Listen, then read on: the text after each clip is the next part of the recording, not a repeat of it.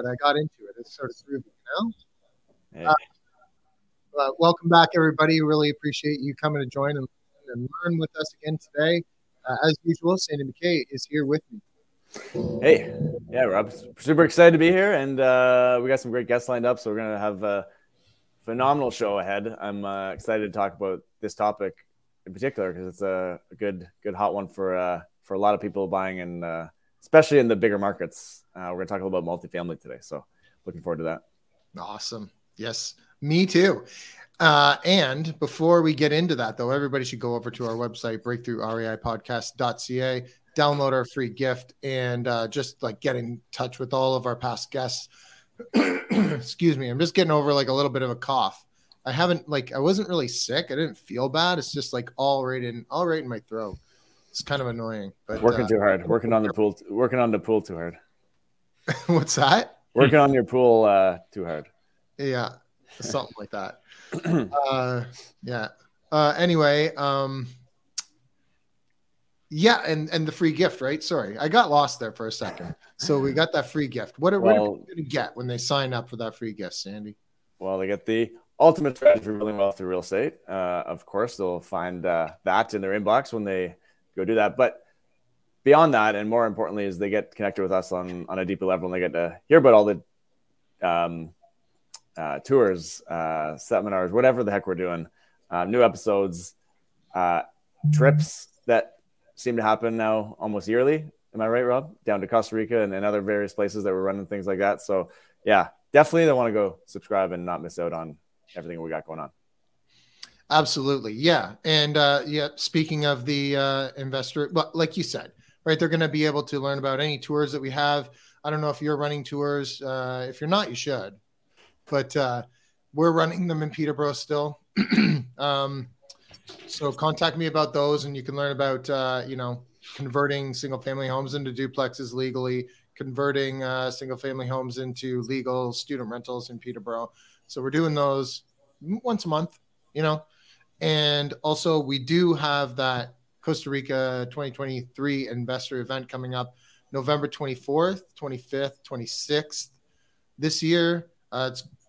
It's flying up fast. We still have a few spots. I do have some people signed up, and we've got some of not the properties obviously lined up yet, but some of the activities. So the hotel rooms are all booked. So, it's going down again this year. So if you're interested, come down. We go see properties. We network. We talk to specialists in the industry down here, and we go out and have a lot of fun. We do case studies of all the properties that we run through too. So it's going to be good. It's going to be good again this year. So get in touch with me.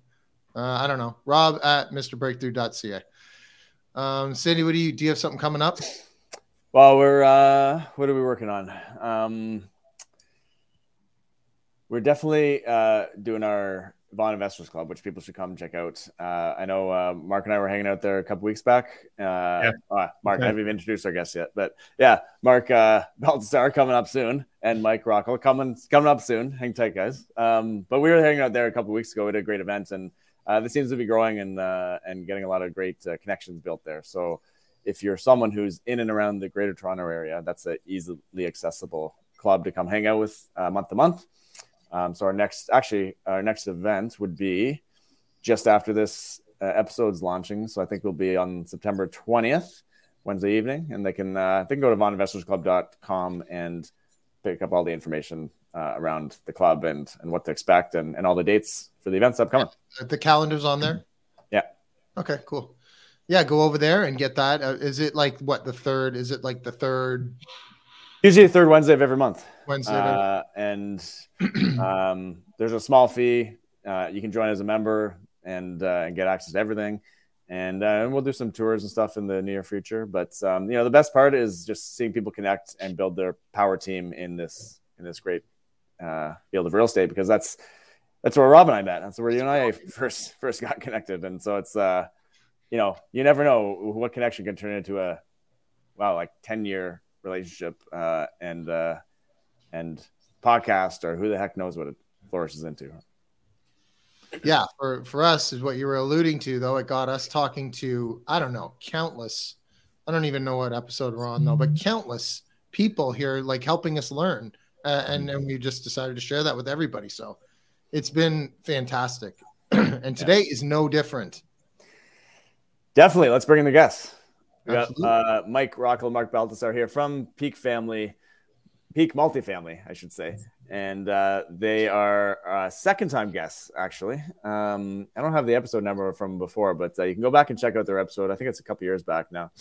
And, of course, they run Peak Multifamily Investments, which is a real estate investment management firm specializing in building generational wealth through apartment buildings.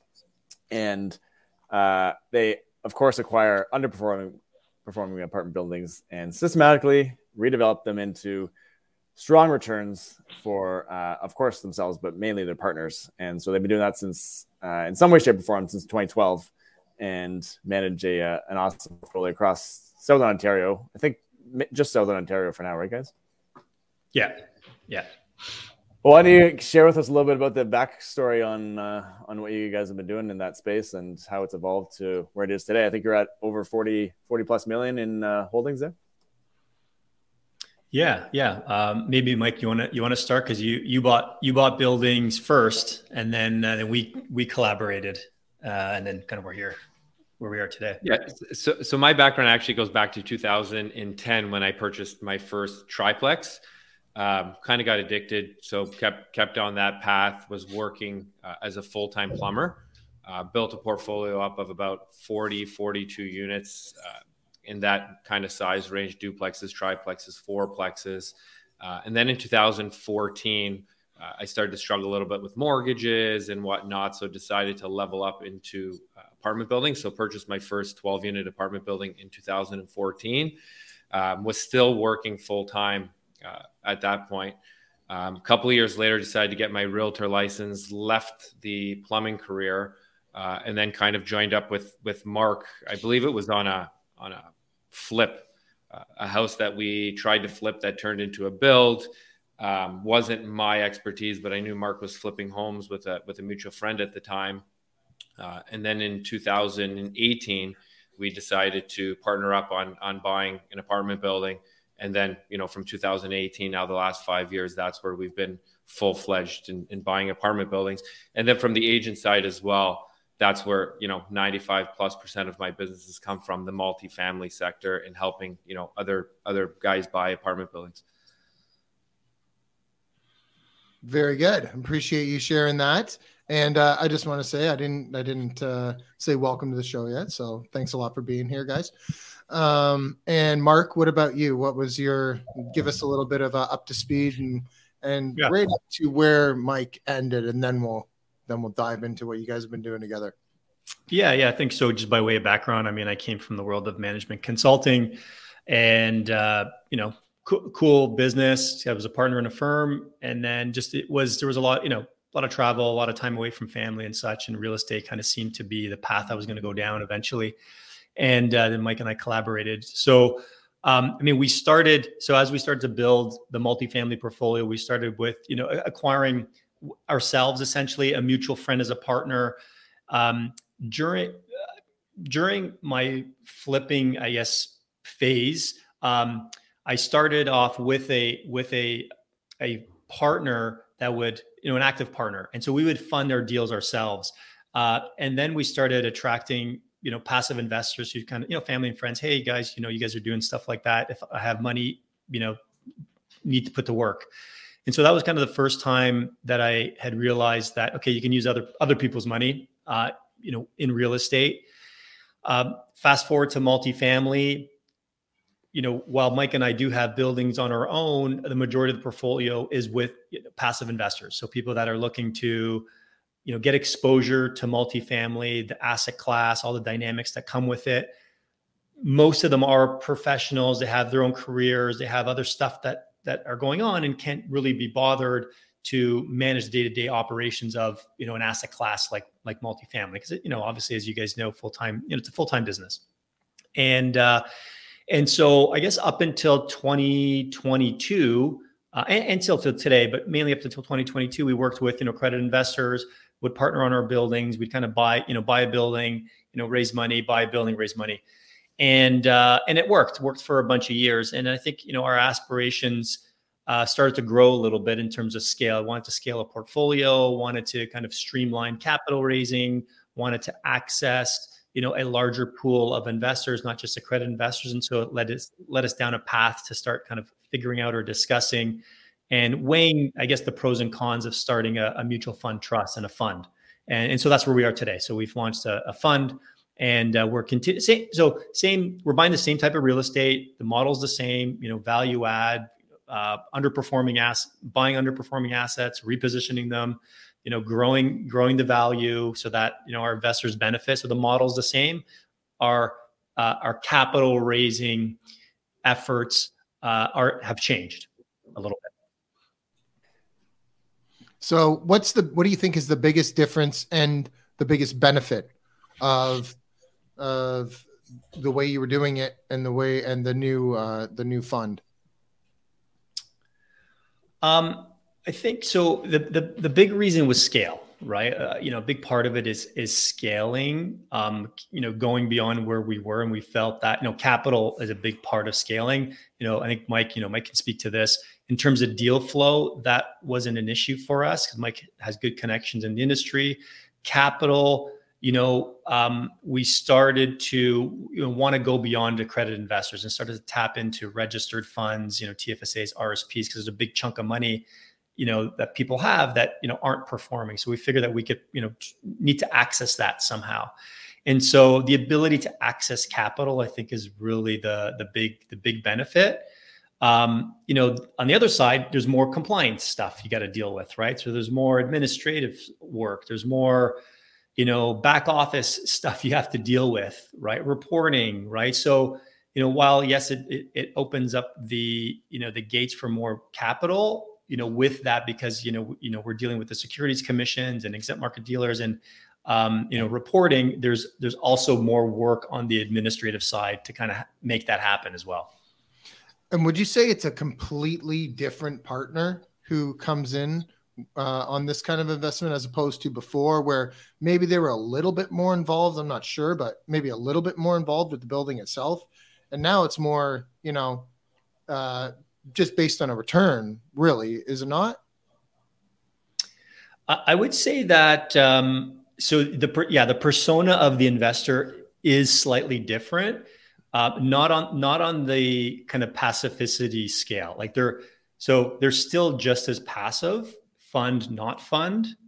I think, accredited investors, they are a little more sophisticated, kind of by definition, and they are, right? So they're more sophisticated.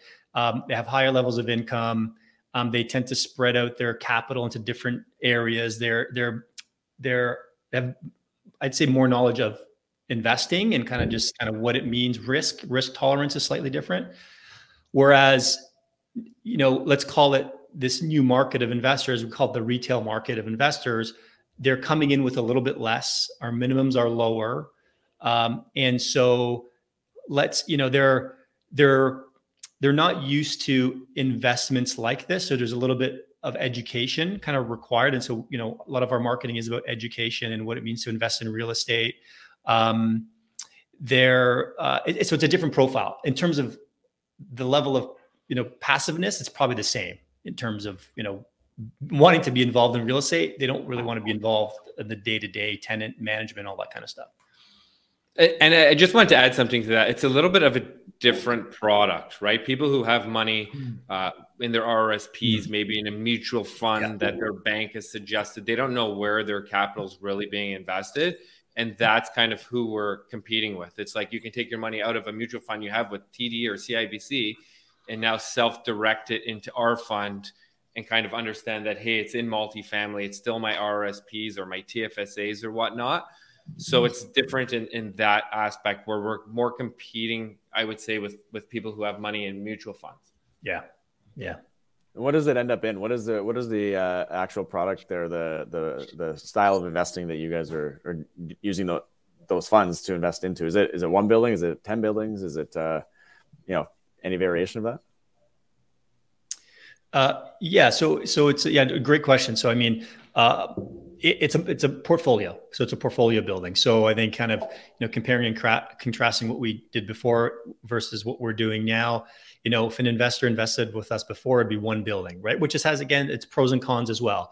Now, we can argue that it's a little more, mitigates the risk a little bit more. Your money is not, in one location. It's spread across a portfolio of buildings. So there's risk mitigation there. There's diversification of portfolio. So that's exactly it. So the purpose of the fund really is so that you're getting exposed to multiple assets, multiple markets.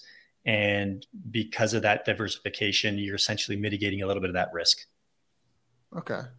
Yeah, and just to add to that, like our fund is a $50 million raise. So we plan on raising 50 million and then going off and acquiring assets with that, not keeping in mind that as buildings come up for, refi or whatnot, that additional equity would then go out to acquire even more. So in terms of one building or multiple buildings, as we raise capital, we're going to just keep, going out and acquiring till we hit that $50 million mark. Does that mean 50 million deployed or 50 million in asset value? So like 50 million deployed, like $50 million raised. So there could be 150, 200 million in that range. Yeah. Yeah. Okay. Yeah. Cool. Yeah. Yeah. How do you, there's so many questions to ask on this stuff, guys. Yeah. Maybe we should go back to a little bit foundational before we keep going in on these, but like, I want to understand what you've kind of alluded to it, but what is, like, there's different types of funds that people can start, right? So this is not just the exact same as a more traditional. We've had, folks on here talk about a GPLP structure would be the language I think we've used, and other forms of like syndicates. What makes this one unique or different compared to the other variations out there?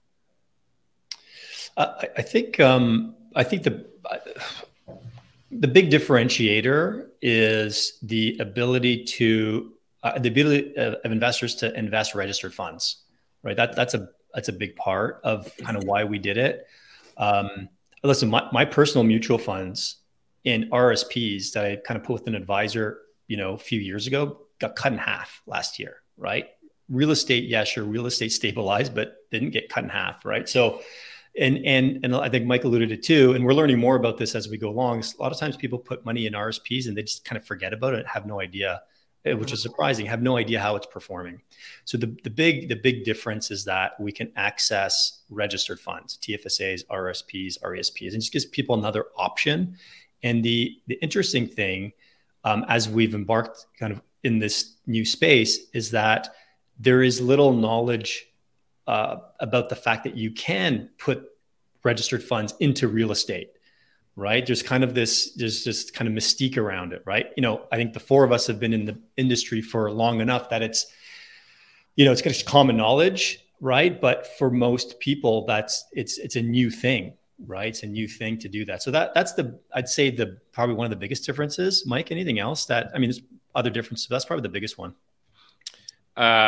Compared to like an LPGP, I know you asked the question, but in terms of like other funds as well. I mean, I'll get into both actually. Like from a fund standpoint, depending on what fund or whatnot, some of them are really big. People don't like it because they don't know where their money. They know what's going into multifamily. We're more of a value. Well, we just started this year, so we're more of a value add boutique fund. So if people want to touch, feel, and see assets, we do offer that. We can schedule something where they can walk through, kind of see what we're doing, have conversations. They can pick up the phone and talk to us direct. So from a standpoint of dealing with other REITs, that's where our value prop comes in. I think from the LPGP side, in most cases, just the low entry to barrier. I don't think people in LPGPs are taking in $10,000, right? And they're having to stick to accredited investors. So, for example, what happens to that executive that's been making $175,000 a year, who now doesn't have access to an LPGP? They're just not accredited, right? They legally can't take their capital. They're having to come kind of through the fund side of things, the mutual fund trust, to now be able and be that eligible investor, right? Because that's in reality of it. And we have these conversations all the time. It's kind of almost, I don't want to say sickening, but you need to be accredited to have access to these very stabilized assets that do well year over year, right? If you're not making a certain amount, you just can't go off and invest, right? So having, an actual fund allows, the average everyday person to go in, go through suitability, see if it's right for them, and, have a regulated investment that's been, performing year over year, essentially. And so maybe we should distinguish this for our listeners too. If, to be an accredited so you don't need to be accredited to invest in this, correct? You do not, no. And so a lot of funds you do, and accredited being, there's a few ways to be accredited, right? You either have to have a certain amount of net worth outside of your personal residence, which I believe is it $1 million or is it more than that? I think net worth is 5 million, liquid assets, like liquid cash of at least $1 million, income 2 years of 200,000 or more, or family income of 300,000 or more. Right. So if you don't qualify for any of those points, this is a great option, even to our listeners that are out there that have a bunch of registered funds, which I know there's probably plenty of those. They can access a fund like this, be invested in cool projects that you guys are doing, and not necessarily have to go through waiting 10, 20 years before they're accredited or whatnot to invest in things like this. And be passive and potentially learn even on the way, being the fact that you're a little more boutique. I imagine there's, like you said, a little bit of opportunities here and there to go check out the site, or absolutely. I imagine there's some good learning opportunities there for some people. Yeah. Sorry, guys, I thought I hit mute. I apologize. I hit the button. It didn't work. I had a question for you. What are your expectations for this $50 million? You must have some kind of a roadmap of what it's going to look like as far as an investment, or as far as investments go, at least some kind of idea of what that's going to look like when fully invested. You want to take this, Mark? Yeah, I was going to say, it'll get us, and I think Sandy alluded to it a little bit as well. 130 million in assets or so, 130, 140 million. I mean, depending on what's going on in the market at the time. And that's the other thing, kind of going back to, our objective is scale, to operate a portfolio, the efficiencies really start to kind of bear fruit and really start to, make a lot of sense kind of as you get closer to the $100 million mark. From an operation standpoint and such. And so the 50 million should get us to kind of past that and kind of into the 130 million in terms of assets. Okay.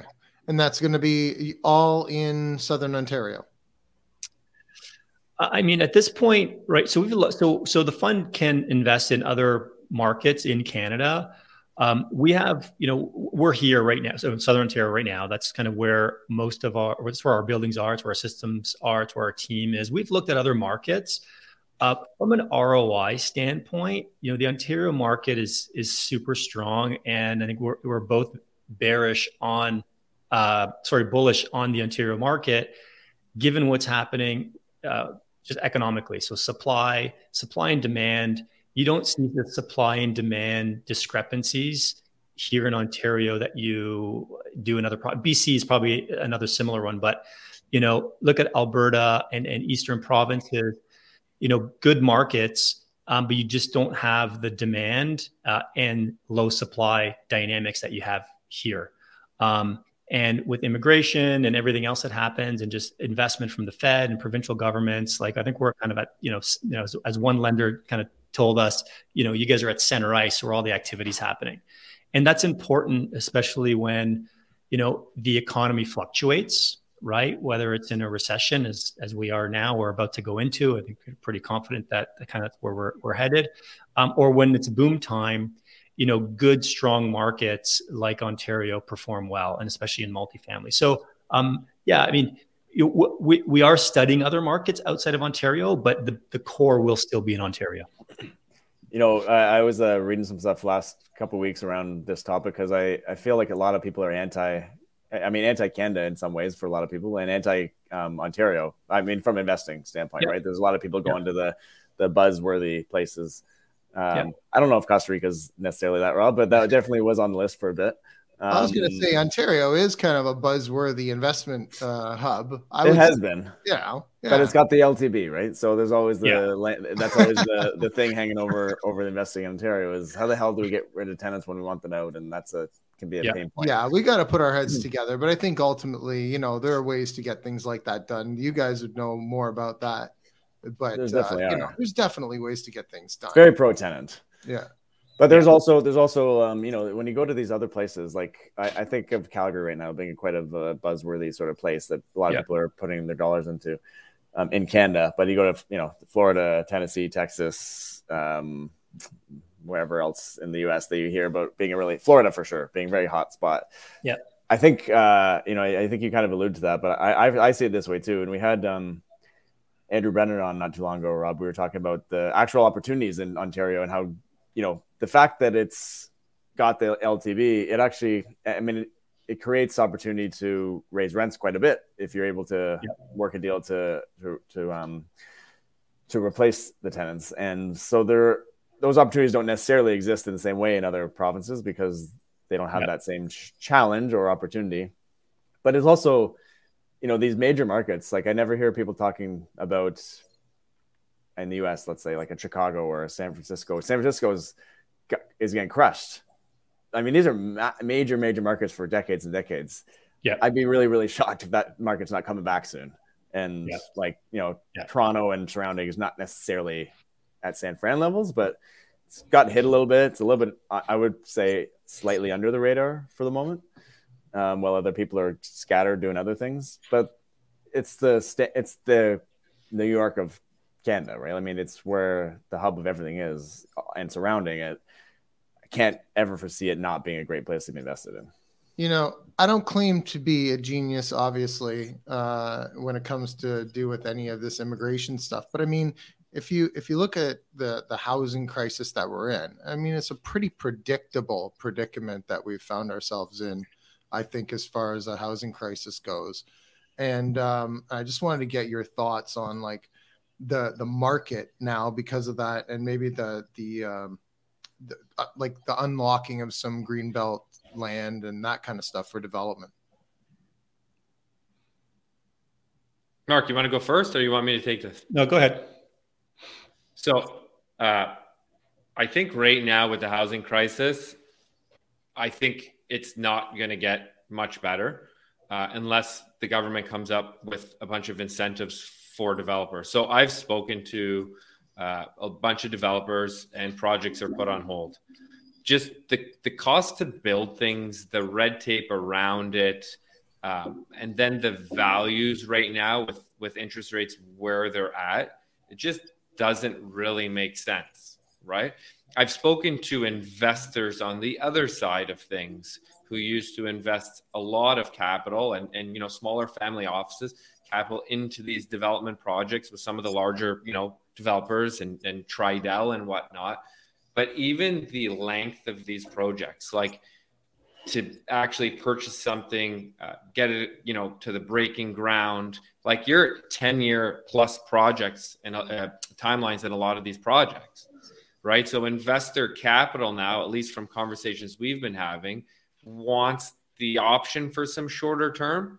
Like it could be 10 years, they could pull out. So with the amount of immigration happening and the pressure for developers to build with no profit, like if they don't open these green belt areas, like I don't know what's going to happen, right? And a lot of these developers, in most cases, they have capital. They can sit, they can wait.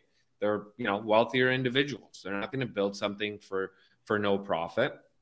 I do think and I'm sure the incentives are coming. I mean, government loves to.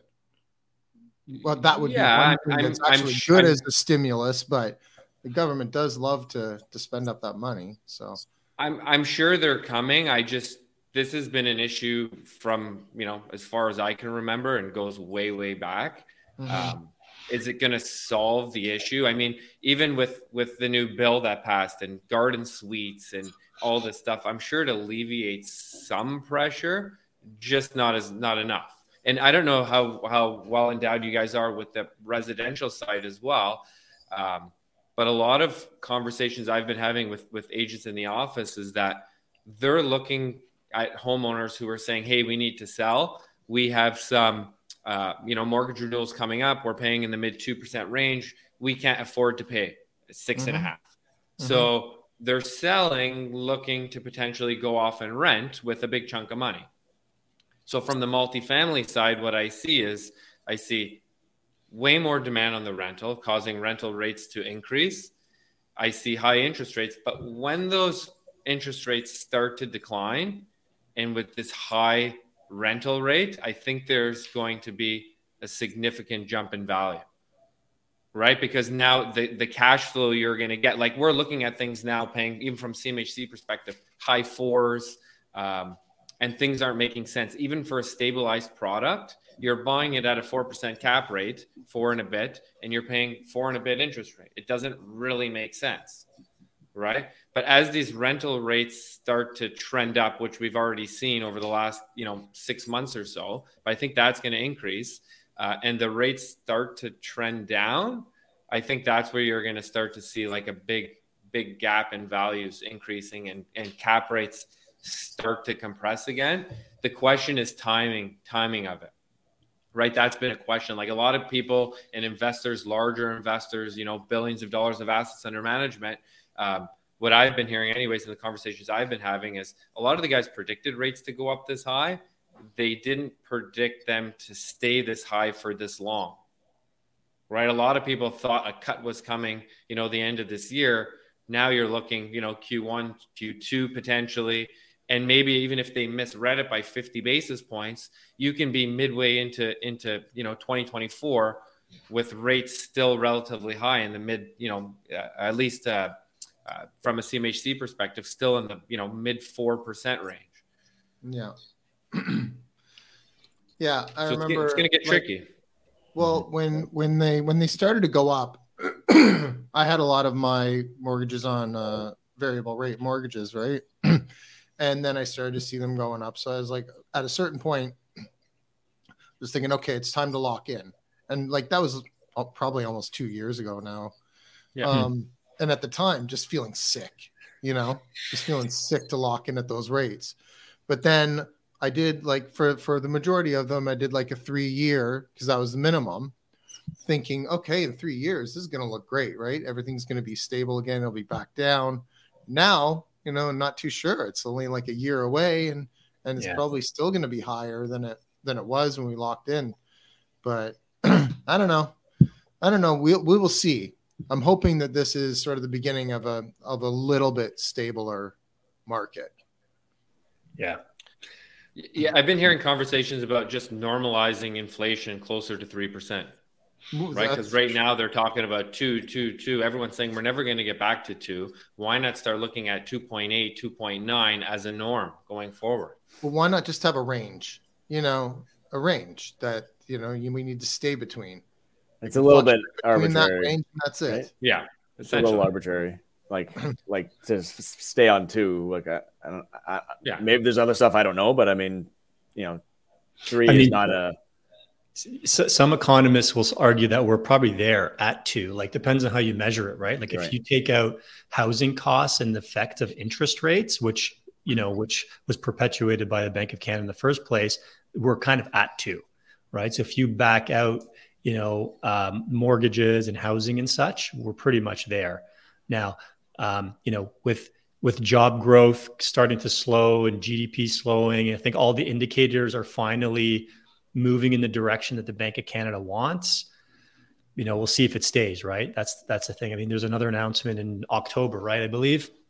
So who knows? Yeah. I mean, as long as those indicators continue moving in the direction that they are now, which is down, and unemployment up, right? Like unemployment, I think is starting to inch up.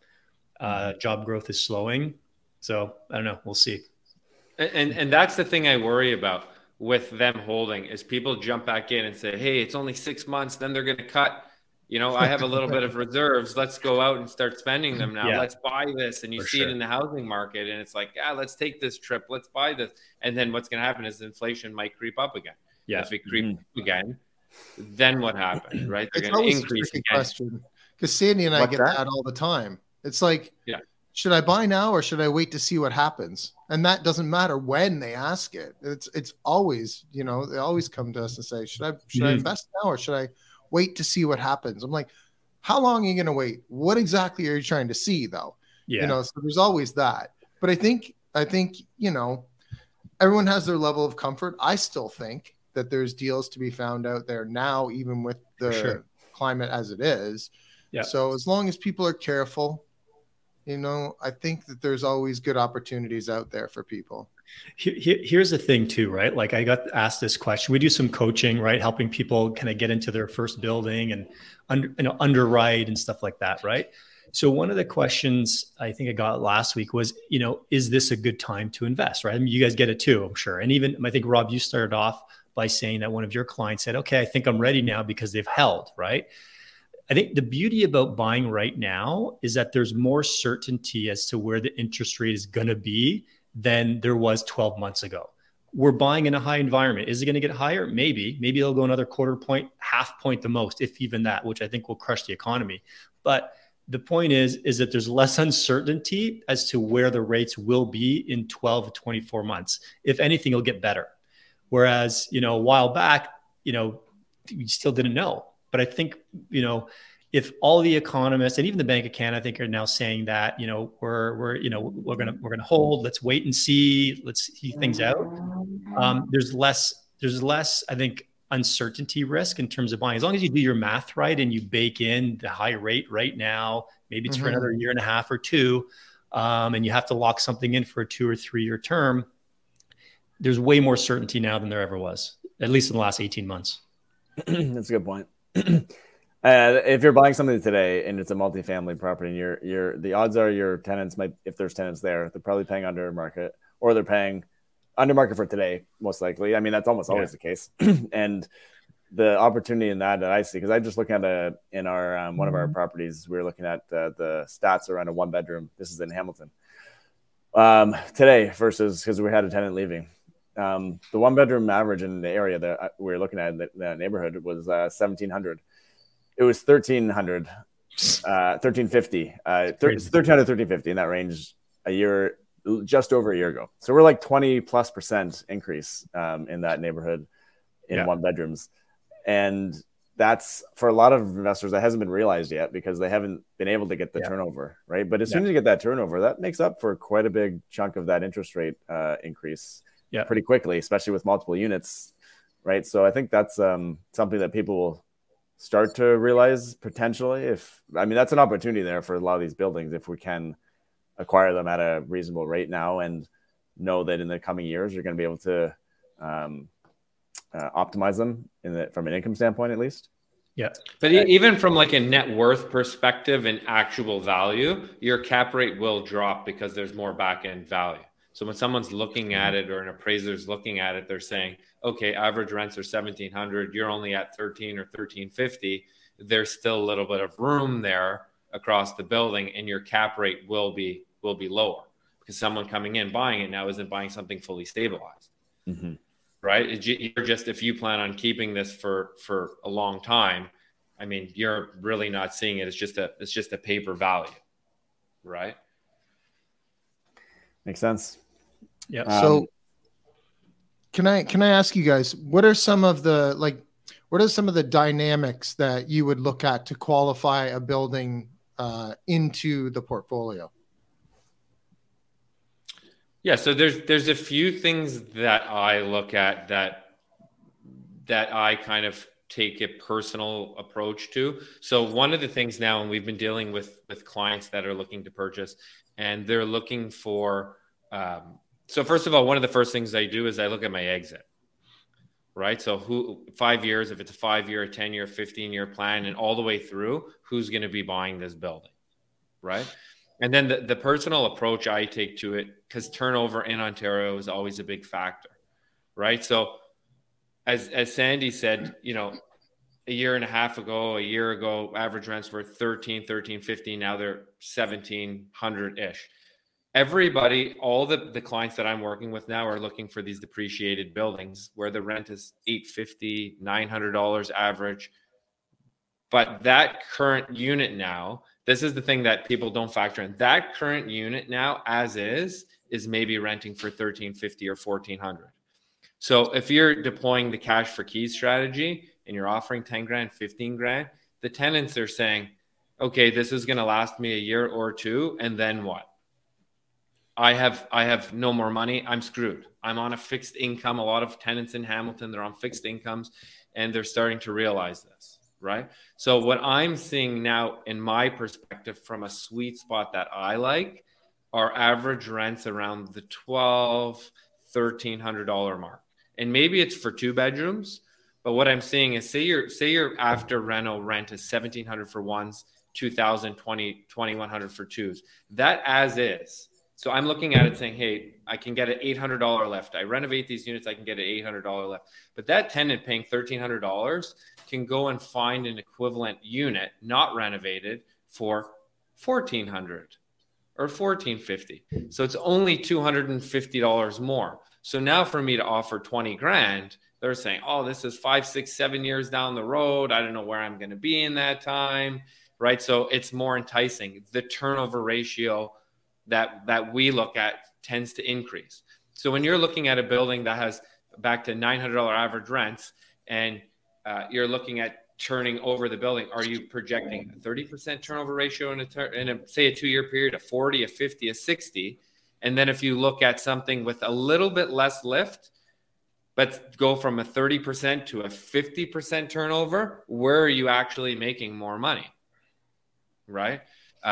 Turnover is always an issue in Ontario. And the biggest thing that we found works is actually creating a relationship, a personal relationship with the tenants and creating a win-win, right? And when you have these conversations, you start to realize there's a good chunk of tenants who've been looking to move, thinking about moving, right? They just haven't gotten around to do it. Their kids don't want them in the building anymore. It's not safe. Things happen. But as soon as you create that little bit of characteristic that you're trying to do it to like pad your pocket, or you just want to the term renoviction, you want to do that, we find a lot of the tenants get closed off, right? They don't want to move. Even if they want to move, they want to say, screw you, we're never leaving.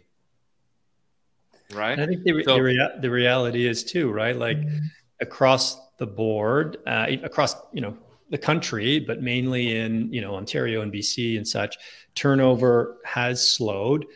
And so, gone are the days where you can, or you should be underwriting 75% unit turns in 12 months, right? Or 18 months, right? Which makes your spreadsheet look really good.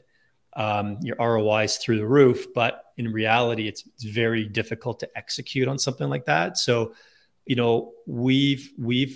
our underwriting has changed, right, in this market. And like Mike said, right, like the gaps that we're looking for. So I think going back to Rob's question, like, what are we buying?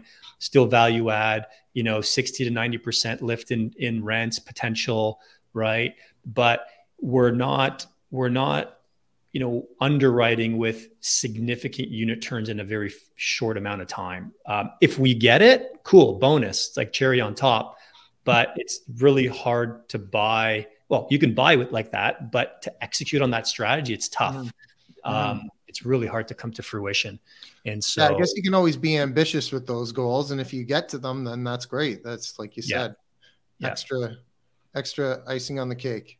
Yeah. I just want to add one thing to that. The reality right now of buying too is it does take a lot more capital to buy. Something you could have bought 12 months ago, 18 months ago, you can get in it for a lot less capital. Your carrying costs, especially if you're buying value add and you're using bridge financing, your carrying costs you're bleeding to death big time, right? So now that the time frame of turning these units over is very important. Because if you're projecting a 12% time frame to turn 50% of the units over, if you don't, what happens? You bleed to death. You just can't afford to do that, right? So it's a lot harder to purchase. You need a lot more capital. But I also think back to your question, the original question of, is now a good time to buy? I think so. I think it's a really good time to buy because, as mentioned, with these rental rates pushing up and and interest rates starting to come down, caps will also start to come down. So you're going to see that big lift in value. It's just, is it coming in 12 months? Is it coming in 24 months, 36 months? And can you afford to purchase it with a lot more money down and carry these things that much longer, right? So if you can't, you can run into some trouble. If you can, I think there's a lot of opportunity. And I think even just going back to the fundamentals of multifamily and the asset class, it's meant for long term, right? It's less of a speculative investment, at least kind of what we offer our investors. It is long term, right? We put these things in 5-year mortgages. Typically, there's 6 or 7 year kind of projects per building, and so you kind of you flatten out some of that variability. You get a bunch of principal pay down. You have tenants paying, rent over the course of that time, right? We're not trying to time the market, right? Such as other strategies like maybe development or even flips and such stuff like that. It's, you let the real estate market do its thing. And again, rental, we talked about supply and demand, in Ontario for sure. And in most markets across Ontario or across Canada, the supply issue is long from being solved. Like, look, in Ontario, CMHC put out a report, I think it was June 2022, saying that in order to get a demand supply balance where the market is somewhat balanced, by 2030, in Canada, they need to develop 3.5 million households. In Ontario, it's like 1.9 million. We're not even close. I think 6 months after that report, they came out with an update, said, yeah, we're not going to hit that. Right. So, and now with the slowdown in development, we're definitely not going to hit that by 2030. We're way, way off that. So, and again, that supply imbalance, is a driver of rental demand. So kind of back to economics 101, I think we're in a good place. We're providing rental housing, which is what this country needs. Those are really, really valuable insights. In particular, I was thinking about, running your numbers around the great deal. That's, the rents are so under market. It's such a great opportunity versus they're under market, but they're not 30% of what the market should be. They're 70, 80% or so. And it's because I've had those challenges for sure. And seen that firsthand. So that's a really, really great point for people that are investing in multifamily. What have been if you were to have two, maybe one each or two each, most valuable lessons learned in this multifamily space over the years? What stands out to you guys as the most valuable lessons that you've taken away in 10 plus years of doing this stuff? Mark, you want to start? Sure. I'll do one and you can do one and we can kind of go back and forth if we need to do more. I think, especially right now, patience, right? This is a game of patience. And more, I think you start to realize that, yes, you want to you want to generate, profits quickly and you want to refinance capital out. Things take longer than you may expect. So having patience, and patience also includes not swaying too far off of, your plan. If your plan was, well thought out in the first place. And I think that's kind of probably an insight for most businesses is that patience matters, right? Kind of being in it for the long game, the long term. That's a big, it's not my first business, but I think in both of the businesses I've been involved in, patience really is an important discipline to have. I'll talk in regards to the acquisition side because that's mainly where I focus, and a lot of people struggle to find apartment buildings. And I think one of the main things that really worked in my favor is just strong relationship building. And I've been able to do that just through being transparent. Here's where we're at. Here's what I know. Here's who I'm working with. We're X amount of time out from buying. This is what we like. So really narrowing down on what you're looking to do, being transparent with, people in the industry, and just kind of having that genuine kind of approach to say, here's what I want my life to look at, and really build relationships. Because whenever you're in a struggle or you put something out there, say, hey, I'm looking to buy in 6 months or whatnot, I'll always have people call me to say, hey, Mike, where are you at? Just checking in. We have some stuff in the pipeline. And that's allowed us to have a really good flow of deals coming to us, right? It's just really strong relationship building.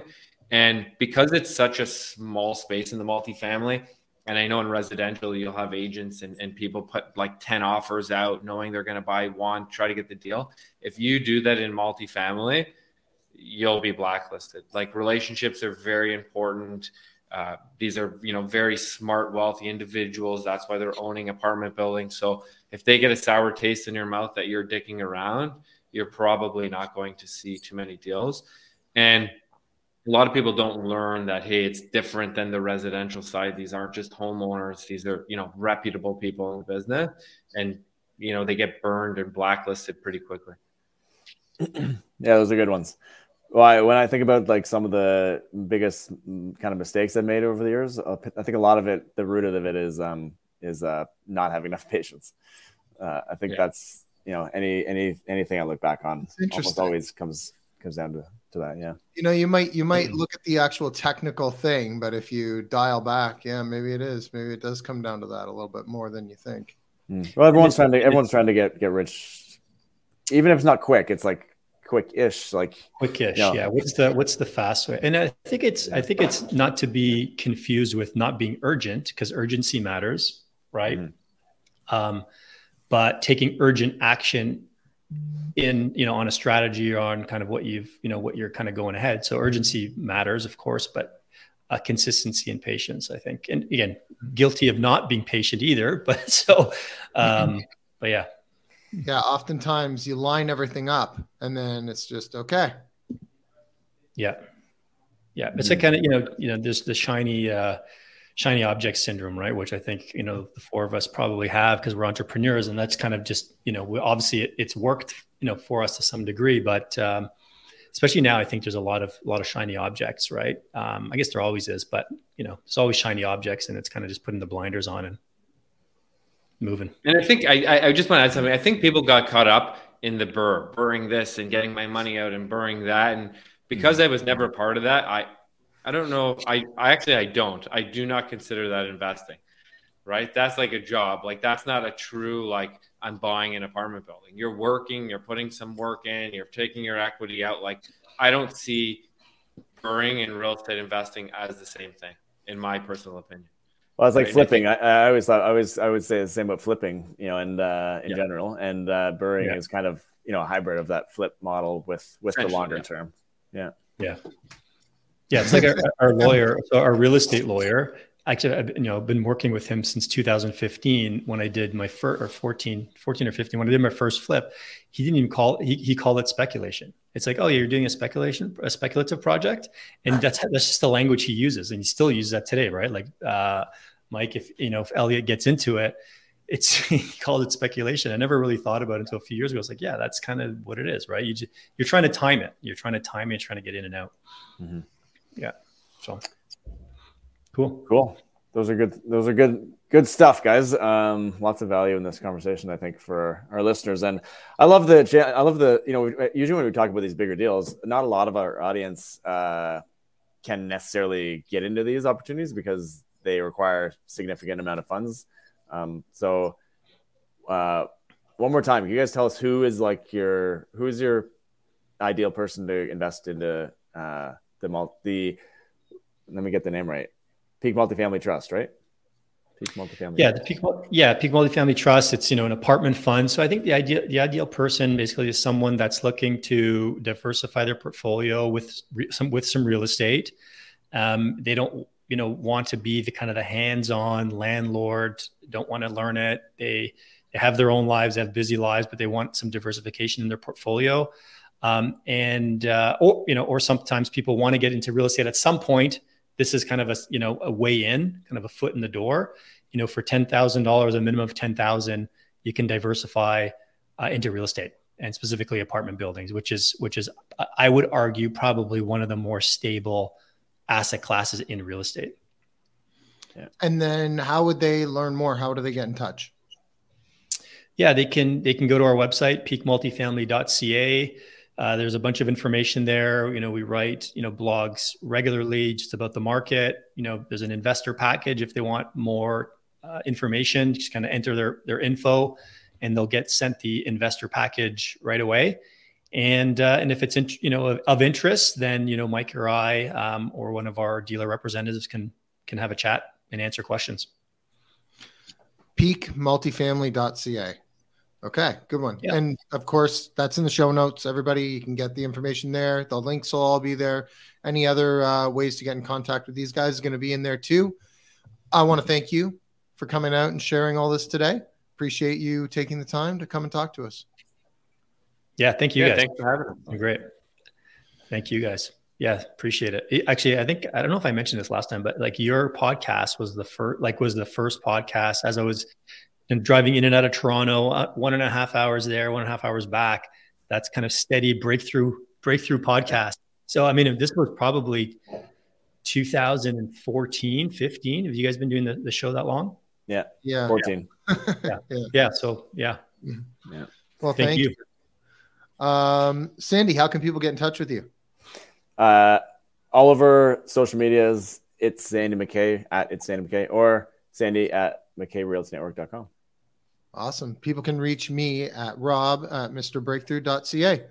Thanks again, everybody, for listening, and we will see you next time.